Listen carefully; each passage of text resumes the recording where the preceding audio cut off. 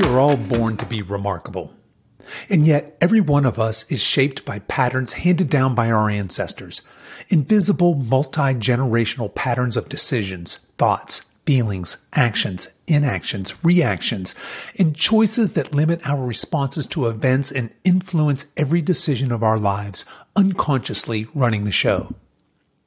Today, we're going to challenge the idea that we are helpless victims based on our histories and learn ways to be pattern breakers, to make new choices and rewire our brains, allowing us to transform and rise up and to step into the very best version of ourselves.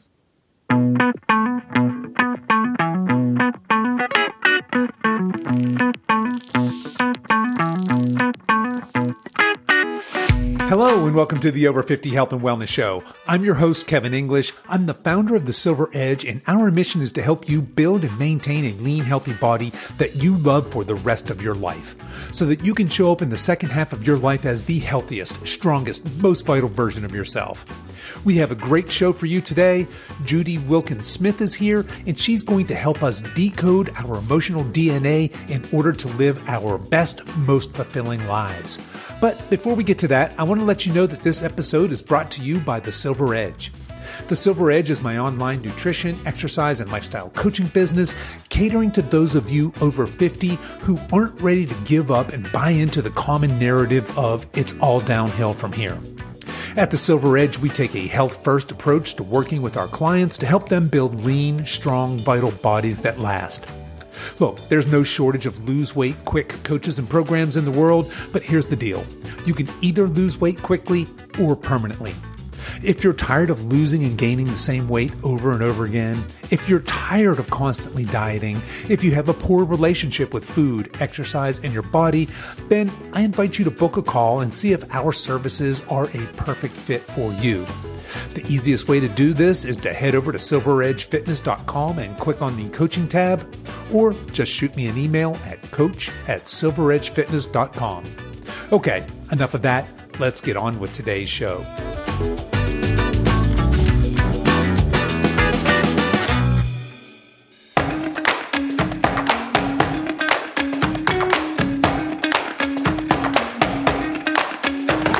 My guest today is Judy Wilkins-Smith. Judy is a highly regarded organizational, individual, and family patterns expert. She's a systemic executive coach, trainer, facilitator, thought partner, and leadership conference and motivational speaker. She has 18 years of experience in assisting high-performance individuals, Fortune 500 executives, and legacy families to end limiting cycles and reframe challenges into lasting breakthroughs and peak performance. She's the author of the new book, Decoding Your Emotional Blueprint, a powerful guide to transformation through disentangling multi-generational patterns. I started our interview today by asking Judy how she became an expert in decoding our emotional DNA. My father was actually killed here in Texas. And it was a case of either write books or go crazy, and I figured that writing books was probably the better option. And I was doing research for one of my books and stumbled into this. And the person who was doing it at the time, or a similar version, said, come learn my work and I'll help you with the book. So I went and learned the work, got zero help with the book, just saying. And then discovered about 4 years into it, somebody said to me, well, of course you'll be good at it. And I went, why? And they said, because it started in South Africa with the Zulu tribe. And for me, that was a very full circle moment because my background is actually in the healthcare arena.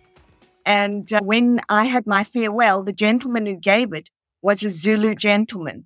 And he said to me, you may be leaving us, but you'll find a way to represent us in the world. And I laughed. And yeah, I do it every day. So when you say you do it every day, what specifically is it? Okay, it. So there are two its. The one it that I do every day is I'm a systemic executive coach. So I work with CEOs, C-suite in the very big Fortune 50 and Fortune 500 companies. And the reason I say systemic executive coaching is I use systemic work in constellations. So if I go into one of the big companies, I also will do things like what we call dimensionalizing an issue. That's the constellation. We look at the whole system, not just portions of it. and we use a constellation. Now, constellation means I'm going to ask the person, I'm going to sit down with the client, we're going to discuss the issue and identify all the elements or all the parts of that issue. And then we either, if I'm doing a live event, I will use live representatives, or if it's in an office, we get computer paper and you turn it into a directional marker. So now you can literally see on the floor, you can see the parts of the issue.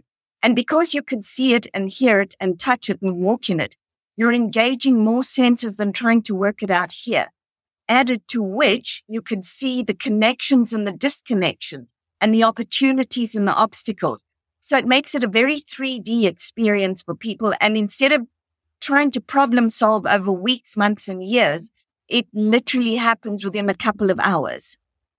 Okay, so that's a pretty heady concept, this idea that we're going to use this constellation concept. We're going to dimensionalize our problems. Meaning we're going to lay it out in 3D and potentially move the objects around, move ourselves around the object, right? And now you're saying this in a executive or business setting, but I believe that this also has application for us as individuals. Is that fair? Totally does, because those are my live events. I work one-on-one with people, but I do a number of live events where you would come in and say, I have an issue with anger. I have an issue with health. I have an issue with money. I have an issue with relationships. And we do exactly the same. And the piece that is even stranger is that as I choose those representatives, then I will say to the person, give me a picture of what it's like for you. And they'll position them the way it is. Now, it's not psychodrama. What happens is people very quickly start to key into the system. And that's a concept that has not been taught. So there are two pieces of that. First of all, you're literally making the invisible visible. So that's an eye opener. And you're making the unconscious conscious. Because what I then do is we start to look at this from a multi-generational or multi-event point of view. So it may be something that's happened in your own life a number of times, in which case we'd look at it that way. Or you might tell me, my mother had it, my father had it, it goes back generations, in which case we will look at the multi-generational pattern. Because we don't just inherit physical DNA, we also inherit emotional DNA, our patterns of thoughts, feelings, actions. And this is something that's now being beautifully well studied with epigenetics. It was studied in the Great Dutch Hunger Winter. It was studied over 9/11. And noticing how our thoughts, feelings, and actions around an event trigger a response and then trigger your on-off switches for your epigenetic codes. And that, of course, affects your genetic code. Okay, there's a lot of good stuff I really want to dive into here. Let's start with, you'd mentioned emotional DNA. Yes. And I want to start there and talk a little bit about, I think that we all understand how we inherit, say, your eye color or certain physical attributes. But you're saying that generationally, we can inherit some of these emotional things, whether good or bad, I suppose. Both. Talk to us a little bit about how and why. Okay, so the how of it is, there are two ways. The how of it is epigenetically, the way I just explained, where there's a significant emotional response that then creates an impact on the genes and the gene expression. And it switches on and switches off. So this has been well studied, but there are other ways and you know them. Every single day you say, I open my mouth and out comes my father. So you've got dad's sayings, grandpa's sayings, great-grandfather's saying, but you've also got your feelings, dad's feelings, grandfather's feelings, great-grandfather's feelings, and their actions. And those are all cascading down to you, either good, very strong ones, or difficult ones. Now, the strong ones you really want to build on. The difficult ones are where a lot of the gold sits. Because we think, you know what? This is just going to happen to me. I'll have diabetes like my father did, or I'll have a heart attack like he did. Not so fast. If we look at the language and we look at the event, we can then go back and say, that belonged to them. Here's what happened then. Right now, you have more opportunities and differences to start speaking a different language, which then begins to say to your brain, hey, I don't have to be unhealthy. I can do this, this, and this. I can exercise. They couldn't.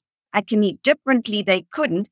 And now you're programming it so that your kids start going, well, dad's exercising. He's happy with his money situation.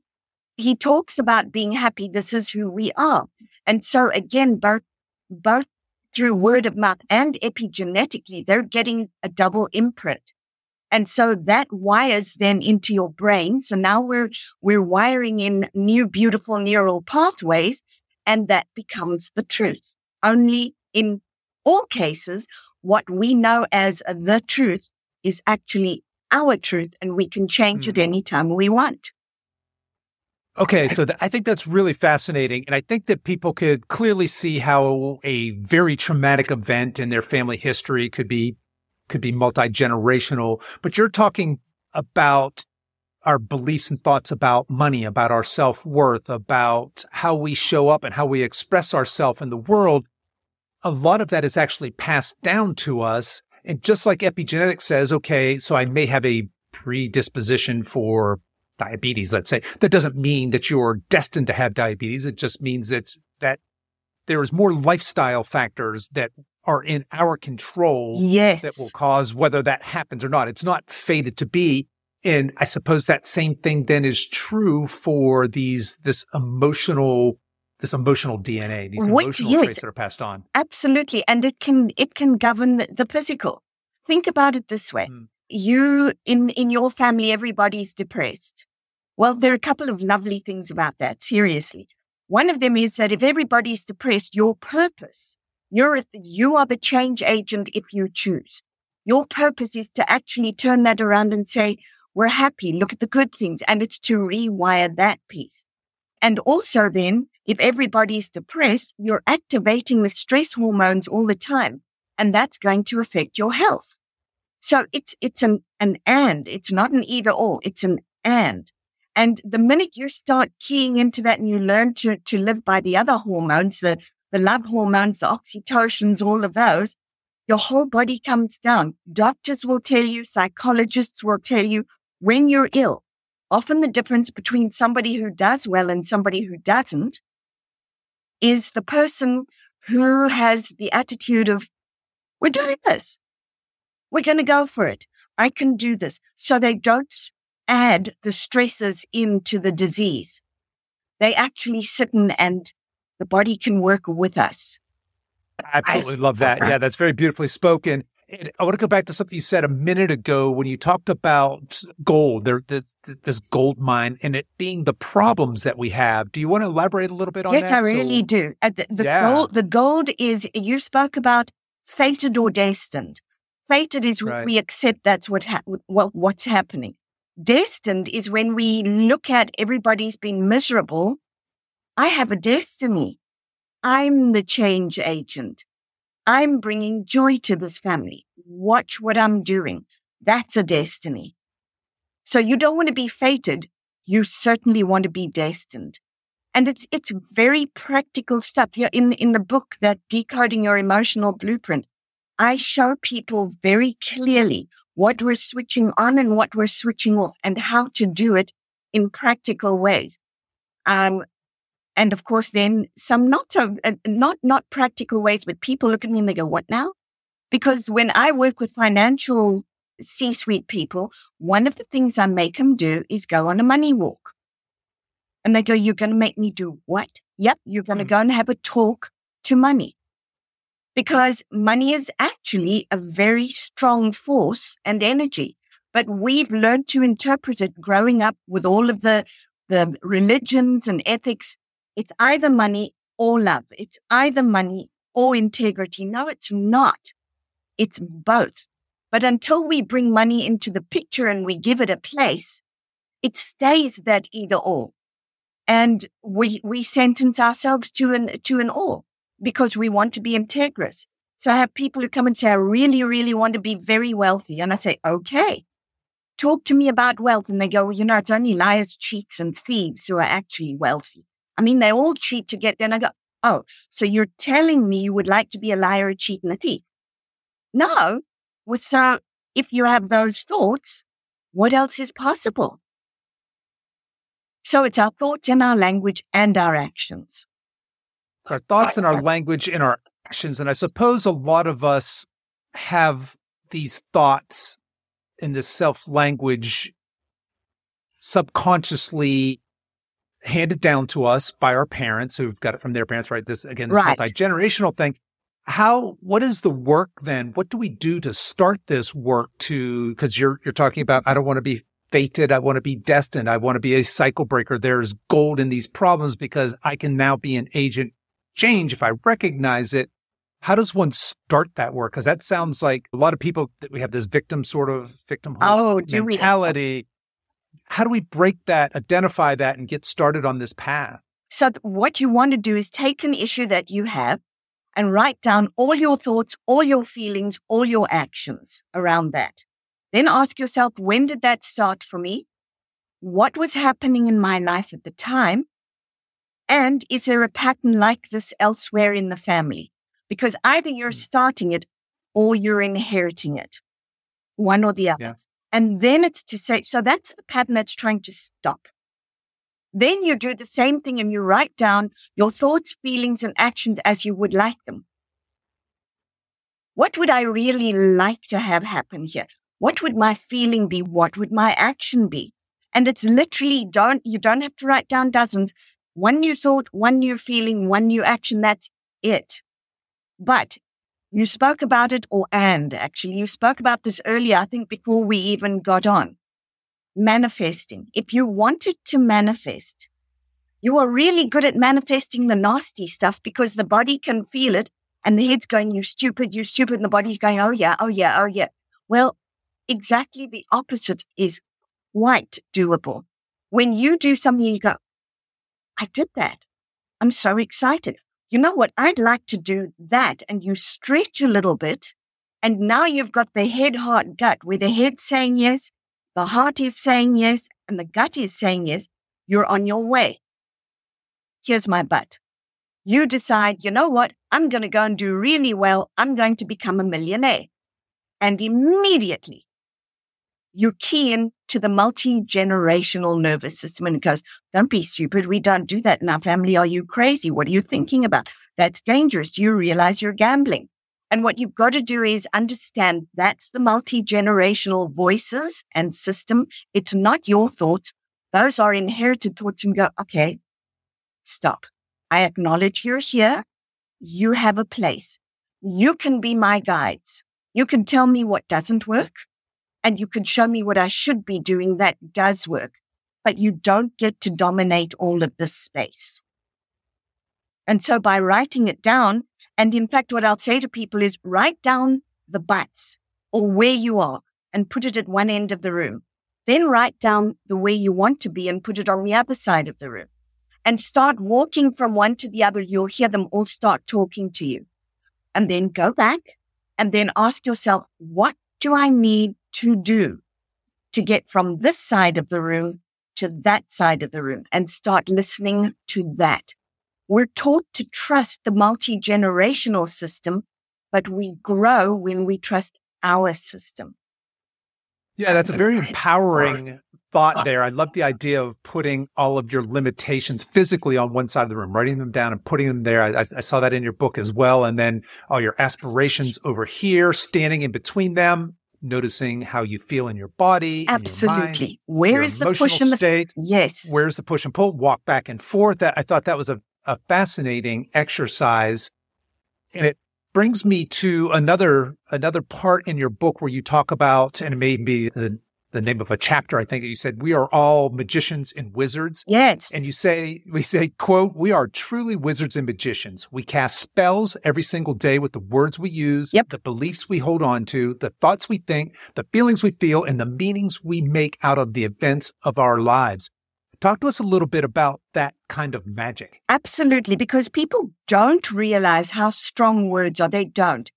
And I often have participants who say to me, it's just words, or words don't mean that much. And I go, okay, walk into a doctor's office and the doctor says, you're dying. And tell me that's not going to affect you. Now walk into the doctor's office and listen to you're in remission. It immediately makes a difference.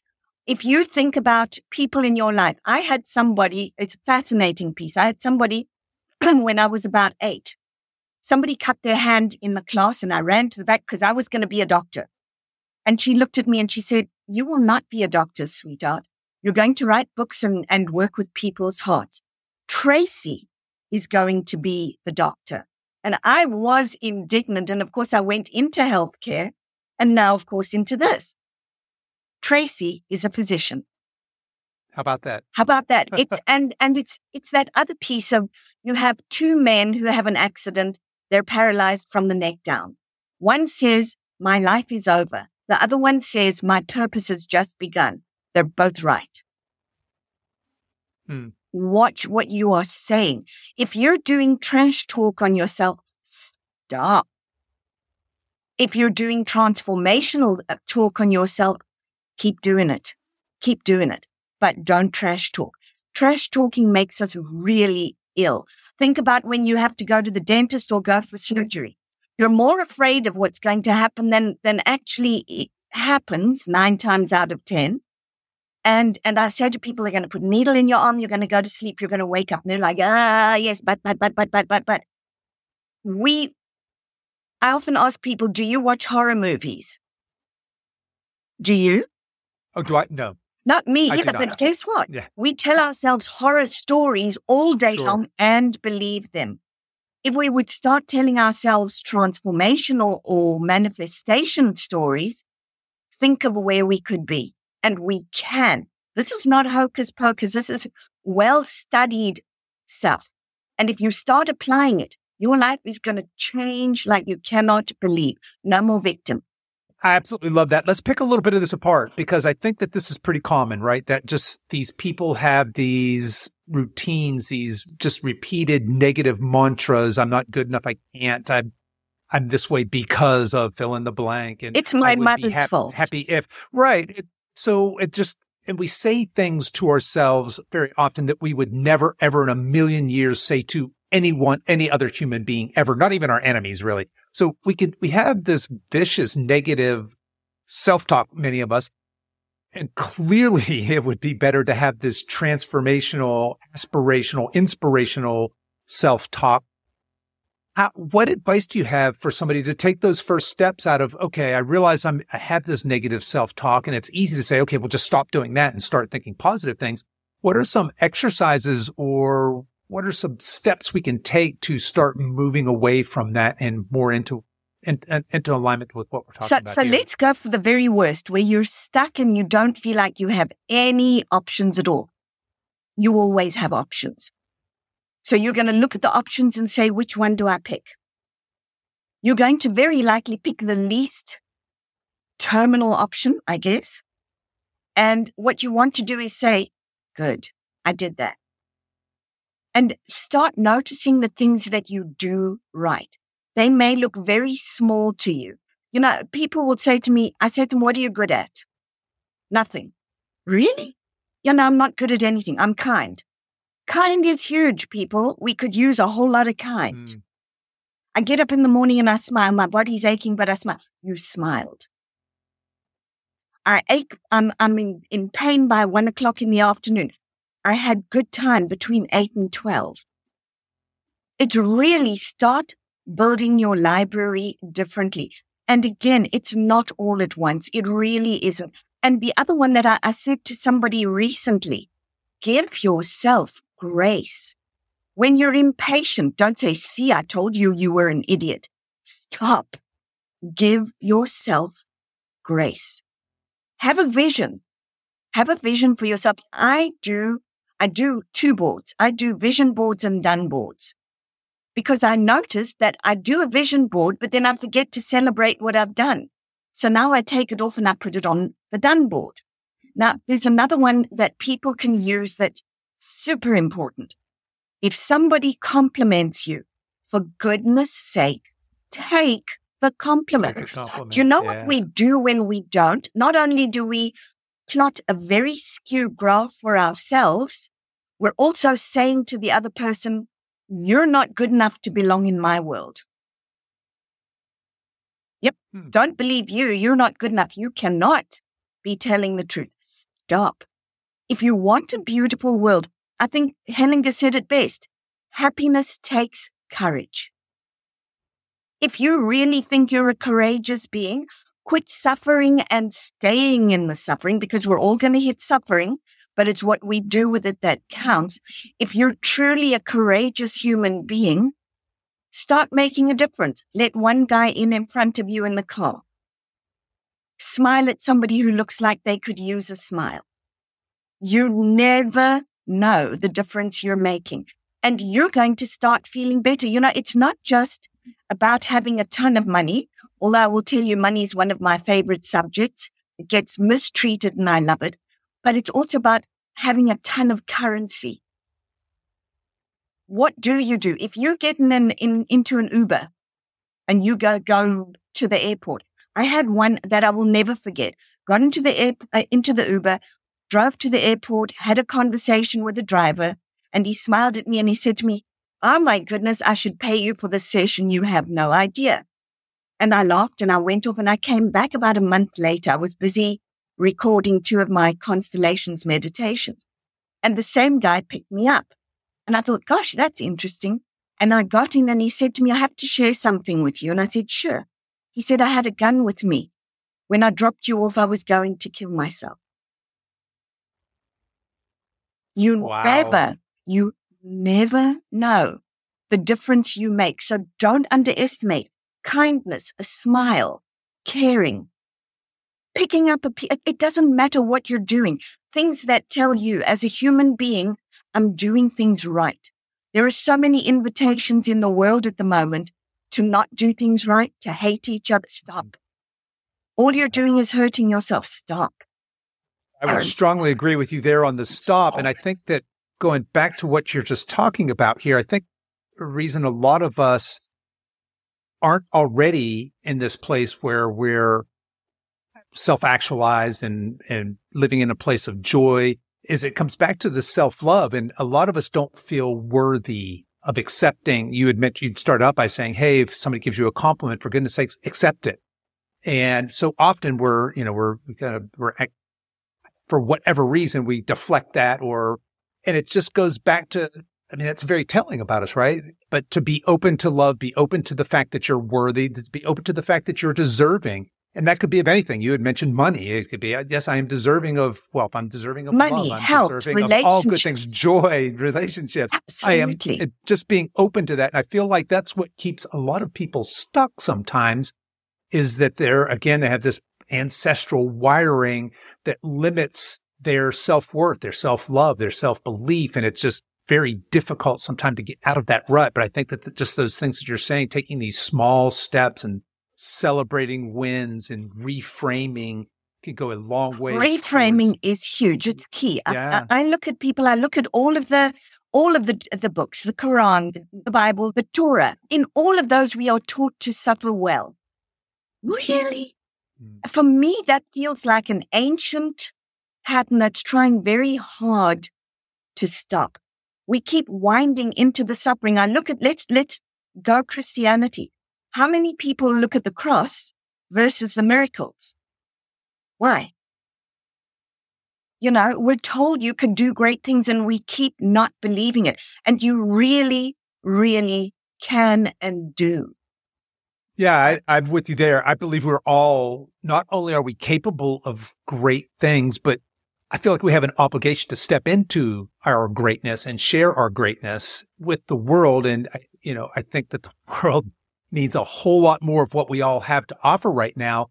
And again, I just keep going back to, I think that so many of us are stuck. We don't know our purpose. We don't know our gifts. And we're taught to be humble. And that's what's on my website. Yeah. It says, how big are you willing to be? And people challenge me on that a lot. And they say, isn't that egotistical? And the answer is absolutely not. The day you agree to be the biggest version of yourself possible is the humblest day of your life. It's the first time that you agree to be responsible for growing your life the very best that you can. And now you're in service. Before that, no.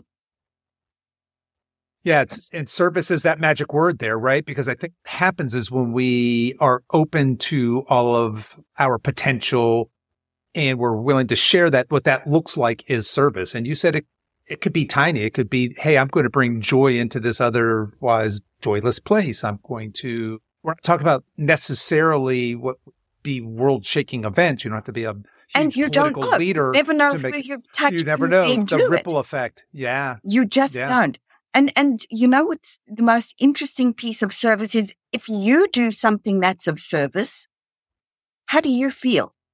Is it the stress hormones that come out or is it the other ones? It's not the stress hormones. No. Yeah. 100%. All right. Well, I want to switch gears just a little bit, and not a whole lot, I suppose. But you talk about, and you had brought up Hellinger earlier, I think, but you have these 3 principles you talk about, and you come back to them quite frequently in your book, and this belonging, place and order, and this balance of give and receive. Do you want to talk a little bit about how those fit into the story we're telling here? Sure. So if you look at it, one of the reasons that we're so into being victims, suffering, struggling, is because it allows us to belong. The Me Too movement, all of these different movements, they're saying, me too, me too, me too. Yay! Now we've got a nice place that we can all be miserable together. And then, my favorite word, we can fight for something. Okay? You don't actually need to, but if you insist, I suppose. There are ways of elevating as opposed to fighting. We don't need to fight. So and I know I'm going to get challenged on that, and I'm very happy to have that conversation. So that's belonging. Order. If you know in a family system, if you know where you belong, you also know how to belong. If you don't know where you belong, this can set off a whole number of patterns like, I'm the victim. I always have to be too small. I've always got to do everything, so I have to get too big. I've got to take care of mom and dad. I've got to be the strong one and get big. I had a challenging sibling. I've got to get too small because they need space. So that would be order. And by the way, you sometimes find this if you've got people who tend to be organizers or bossy, they're trying to put people in their place so that they can find where they belong. So you've got belonging and order and they're very close together. And then balance of give and receive, which again is a short and long-term thing. I give, you receive. You give, I receive. If we keep building it, it builds a dynamic relationship.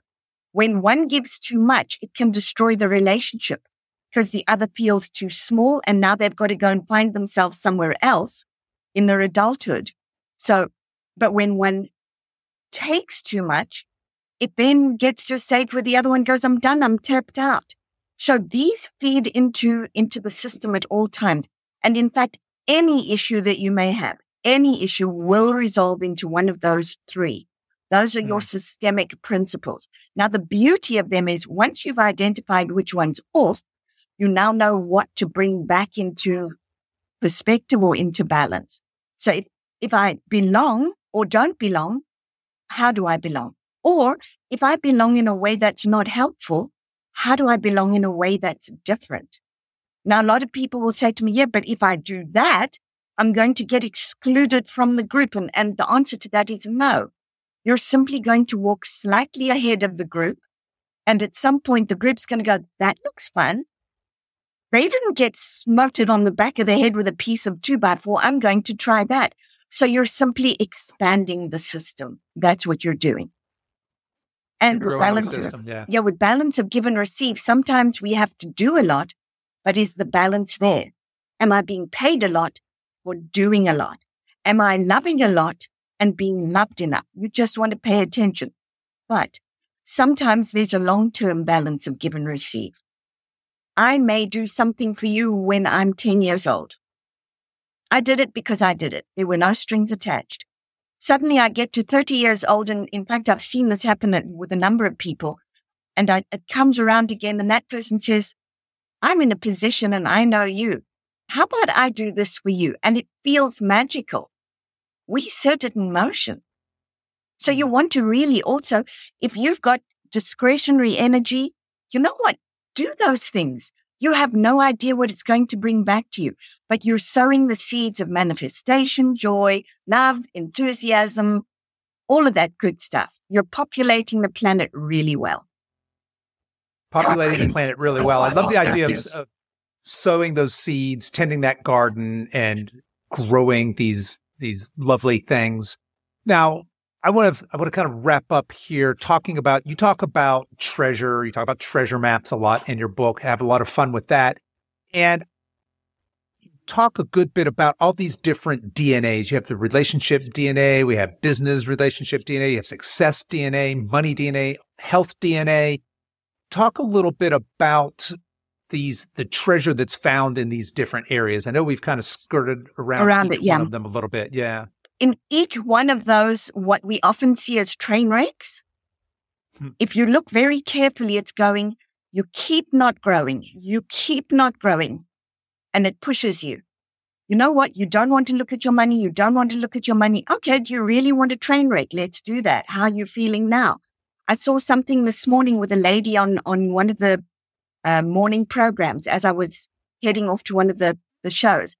And she said, my husband got ill and I'm not the breadwinner. And she said, my mind literally went, we have a train wreck now. And I looked in the cupboard and I pulled out cake mix and I started baking because that's what I do when I'm really stuck. And then I baked cupcakes and somebody walked in and said, oh, we need some for whatever it was this morning. Can I buy those? And she listened. She now has a very large cupcake company. Mm-hmm. It's listening. If we're open, if we are willing to, in the middle of what looks like the biggest train wreck, do two things. Look for the gift, number one, because it is always there. There is never not a gift. And number two, ask yourself in the moment, what am I going to think right now, feel right now, and do right now? What am I going to choose? Because what I do is about to become my new truth. What do I want to do here? And I had that with my mom. I walked in and the doctor said she has cancer. And no, happy birthday, she has cancer to her. And I can remember my breath it sucked the breath out of me. And I'll turn around and I walked out and I could feel the panic starting. You know that it's a terrible panic. It's a sudden life is changing panic. And I walked outside and I can remember going, okay, what do I need to think right now? What do I need to feel right now? And what do I need to do right now? Because this is going to determine where I head next. I can become ill. I can become sucked up in this. I could drown. And then I think for me, I looked at my daughter and my nieces and I went, stop. They need you. There's a purpose and here's a purpose. My mom, by the way, is in really good shape. But it was that in that moment going, if you panic now, you've got to try and deal with all of the stress emotions as well as this. You are not going to be helpful to yourself or anyone around you. And you've now got to dig yourself out of that. What are you going to do differently? And I went, okay, I have niece and daughters over there. I'm not about to go down the same path and get ill. That means that if we have this in the family, I've now got to start doing scans. Got that. What action am I going to take? I'm walking back in and I'm saying to the doctor, what do we do now? So it was writing myself in the moment. And we can do this. I had that test in one of the worst periods of my life. And by the way, the next day, Sounds True said to me, oh, we're going to pay you to write the book. And I went, I can't write the book with this happening. I'm now going to have to shuttle back and forth. Stop. And it was, do what you can do now. Write chapter 1, send it off, do the scans, next step. And I still stepped myself out of it. Now, did I have panics in between? For anybody who's listening, of course I did. Did I have fall downs and bruise my knees? Absolutely. But I remembered to keep getting up. And that's where I also tapped into the multi-generational nervous system. And they always said, pick yourself up, get on, take a step. And it was like, thank you, ancestors. I will take that with me. Yeah, that's that positive part of that emotional inheritance, right? That you're tapping into. Absolutely. I think that it's it may sound counterintuitive, but the fact that you describe every problem, every trouble, every difficulty as there being a gift in that. Not that it is a gift, but there's a gift in it. Yes. And we're going back to that again. That's a pretty big reframe for a lot of people. Like you just said, hey, when you hear, for example, a horrible medical news, how in the world do you see that as a gift? And I think a lot of people miss the fact that we get to choose how we think, feel, and what we do. They absolutely do. They must. Yeah. I've had two. I've had that one, and I've had my father who was killed here in Texas. And somebody said to me, well, okay, got you. How is there a gift in that? And I said, so here's my thinking. First of all, at some point he was going to die. Not for any other reason than we all die. At some point he was going to die, but his dying created a crisis. I had to put food on the table because he was the breadwinner when we moved over, and we were nearly moved over. What it did was it said to me, figure things out, and it activated the figure it out gene for me. And it gave me this career because they failed me in every single section of my old career. I couldn't walk back into a hospital after that. And it was a very clear, you can't do that anymore. You have to do this now. So again, was it, oh, here's a gift with a pretty pink bow? No, but there was a gift, and I thank him for it. Yeah, that's a very brave and vulnerable position to take. And I think a lot of us could, looking at our lives, going back to that whole victim mentality, it's very easy to say these horrible things have happened. And that's part of the human condition, right? Suffering exists and it will continue as long as there are people, I suppose. And how we react to it is what we do have control over, right? And how we use it. And how we use it. Yeah. I think that's a critical piece there that a lot of people probably don't give a lot of thought to, right? It's just setting. It's right. Get me out of here. Not stop for a moment. When you get to the other side of the trauma or the event, how often do you stop and say, I did this right. I did this right. I did this right. I could do this a bit differently. We don't. No. It goes back to your vision board where you said, I have a vision board and then I have my done board or my accomplishment board. My done board. I love that idea of celebrating wins. You know, as a coach, one of the things we do is I tell my coaches, look, celebrate your clients' wins always, even the teeny tiny ones. I mean, it's a big deal, right? These people are making steps, in this case, I'd say in health or in weight loss or whatever their goals are, right? Could not agree more. But to do that for ourselves, to actually celebrate our own wins, I don't think enough of us do that often enough. I couldn't agree more. And it's the small steps. And it's learning that who you think you are may not be the case. I have a gentleman who, I wish he were listening actually. He comes from Latin America. And he said to me, well, we don't get the very big jobs in this country, certainly. And besides which I'm an introvert. And so that kills off the opportunity. And I said, whoa, those are two big statements. Why? My father told me that's why he didn't get his. And I said to him, that was your father. There's a very different mindset out there right now. And you're an introvert, which means you're wisdom. And sometimes you're the kindness or the calmness that people look for. Well, he's now here. He's been here for about 5 or 6 days to take up a very big position because he took the steps. Got to take those steps. Yeah. And I think it goes back to that self-love and that self-worth, realizing being open to you're deserving of all good things. All you have to do is be open to it. And then you actually have to step into it. Yes. You have to first allow it. Second, take that active step to move towards it. And it doesn't have to be a giant step, and it's okay to be afraid, right? I mean, I think fear is something that you should tell my kids, you can't be brave without being fearful first. And it's okay to be afraid, but to kind of lean into that and overcome that. Well, Judy, what's next for you? What's on the horizon? On the horizon at the moment, live event would be the Disney one. And for anybody who knows me, they know that's my favorite place on earth. And we're going to be doing Money DNA. So it's a live 4-day intensive at Disney World. So what we do is we work really hard during the day and then we play really hard at night because I don't want you locked into victim. and I don't want you locked into doubts. And so it's reframing your money DNA. And by the way, this particular event is one that makes a lot of millionaires because they suddenly realize how they've kept themselves limited and how they can reframe it. So we have that. Next year, we'll have a good full schedule. I'm really looking at, I keep being asked to write a book about victimhood because it's so not helpful.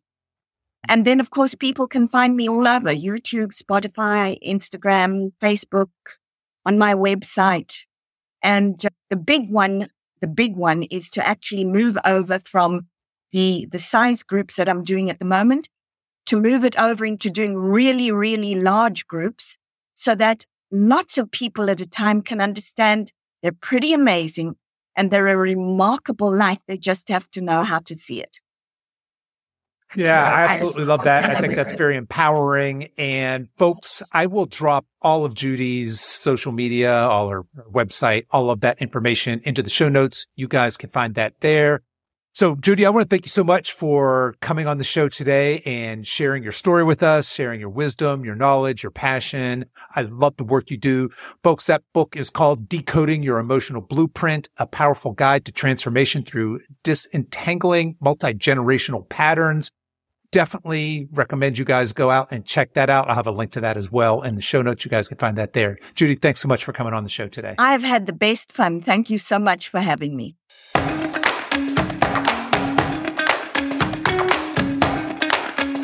Okay, that's our show for today, folks. If you've enjoyed this podcast, I want to let you know that we have other free resources over at silveredgefree.com. There you'll find our free guides with our top tips on nutrition, exercise, and healthy lifestyle to assist you in your weight loss and fitness journey. So feel free to head over there and download anything that looks useful to you. I'll put links to everything we talked about in the show notes, and you folks can find those over at silveredgefitness.com/210. As we wrap up our time together today, you can show your support for this show in two important ways. One is to tell a friend about this podcast and encourage them to give it a listen. The second is for you YouTube folks to click the like and subscribe buttons, and for you podcast folks to consider giving this podcast a 5-star review on whatever platform you listen to podcasts on, and be sure to subscribe and follow so you don't miss any future episodes. I really appreciate you spending your time with me today, and until next time, stay strong.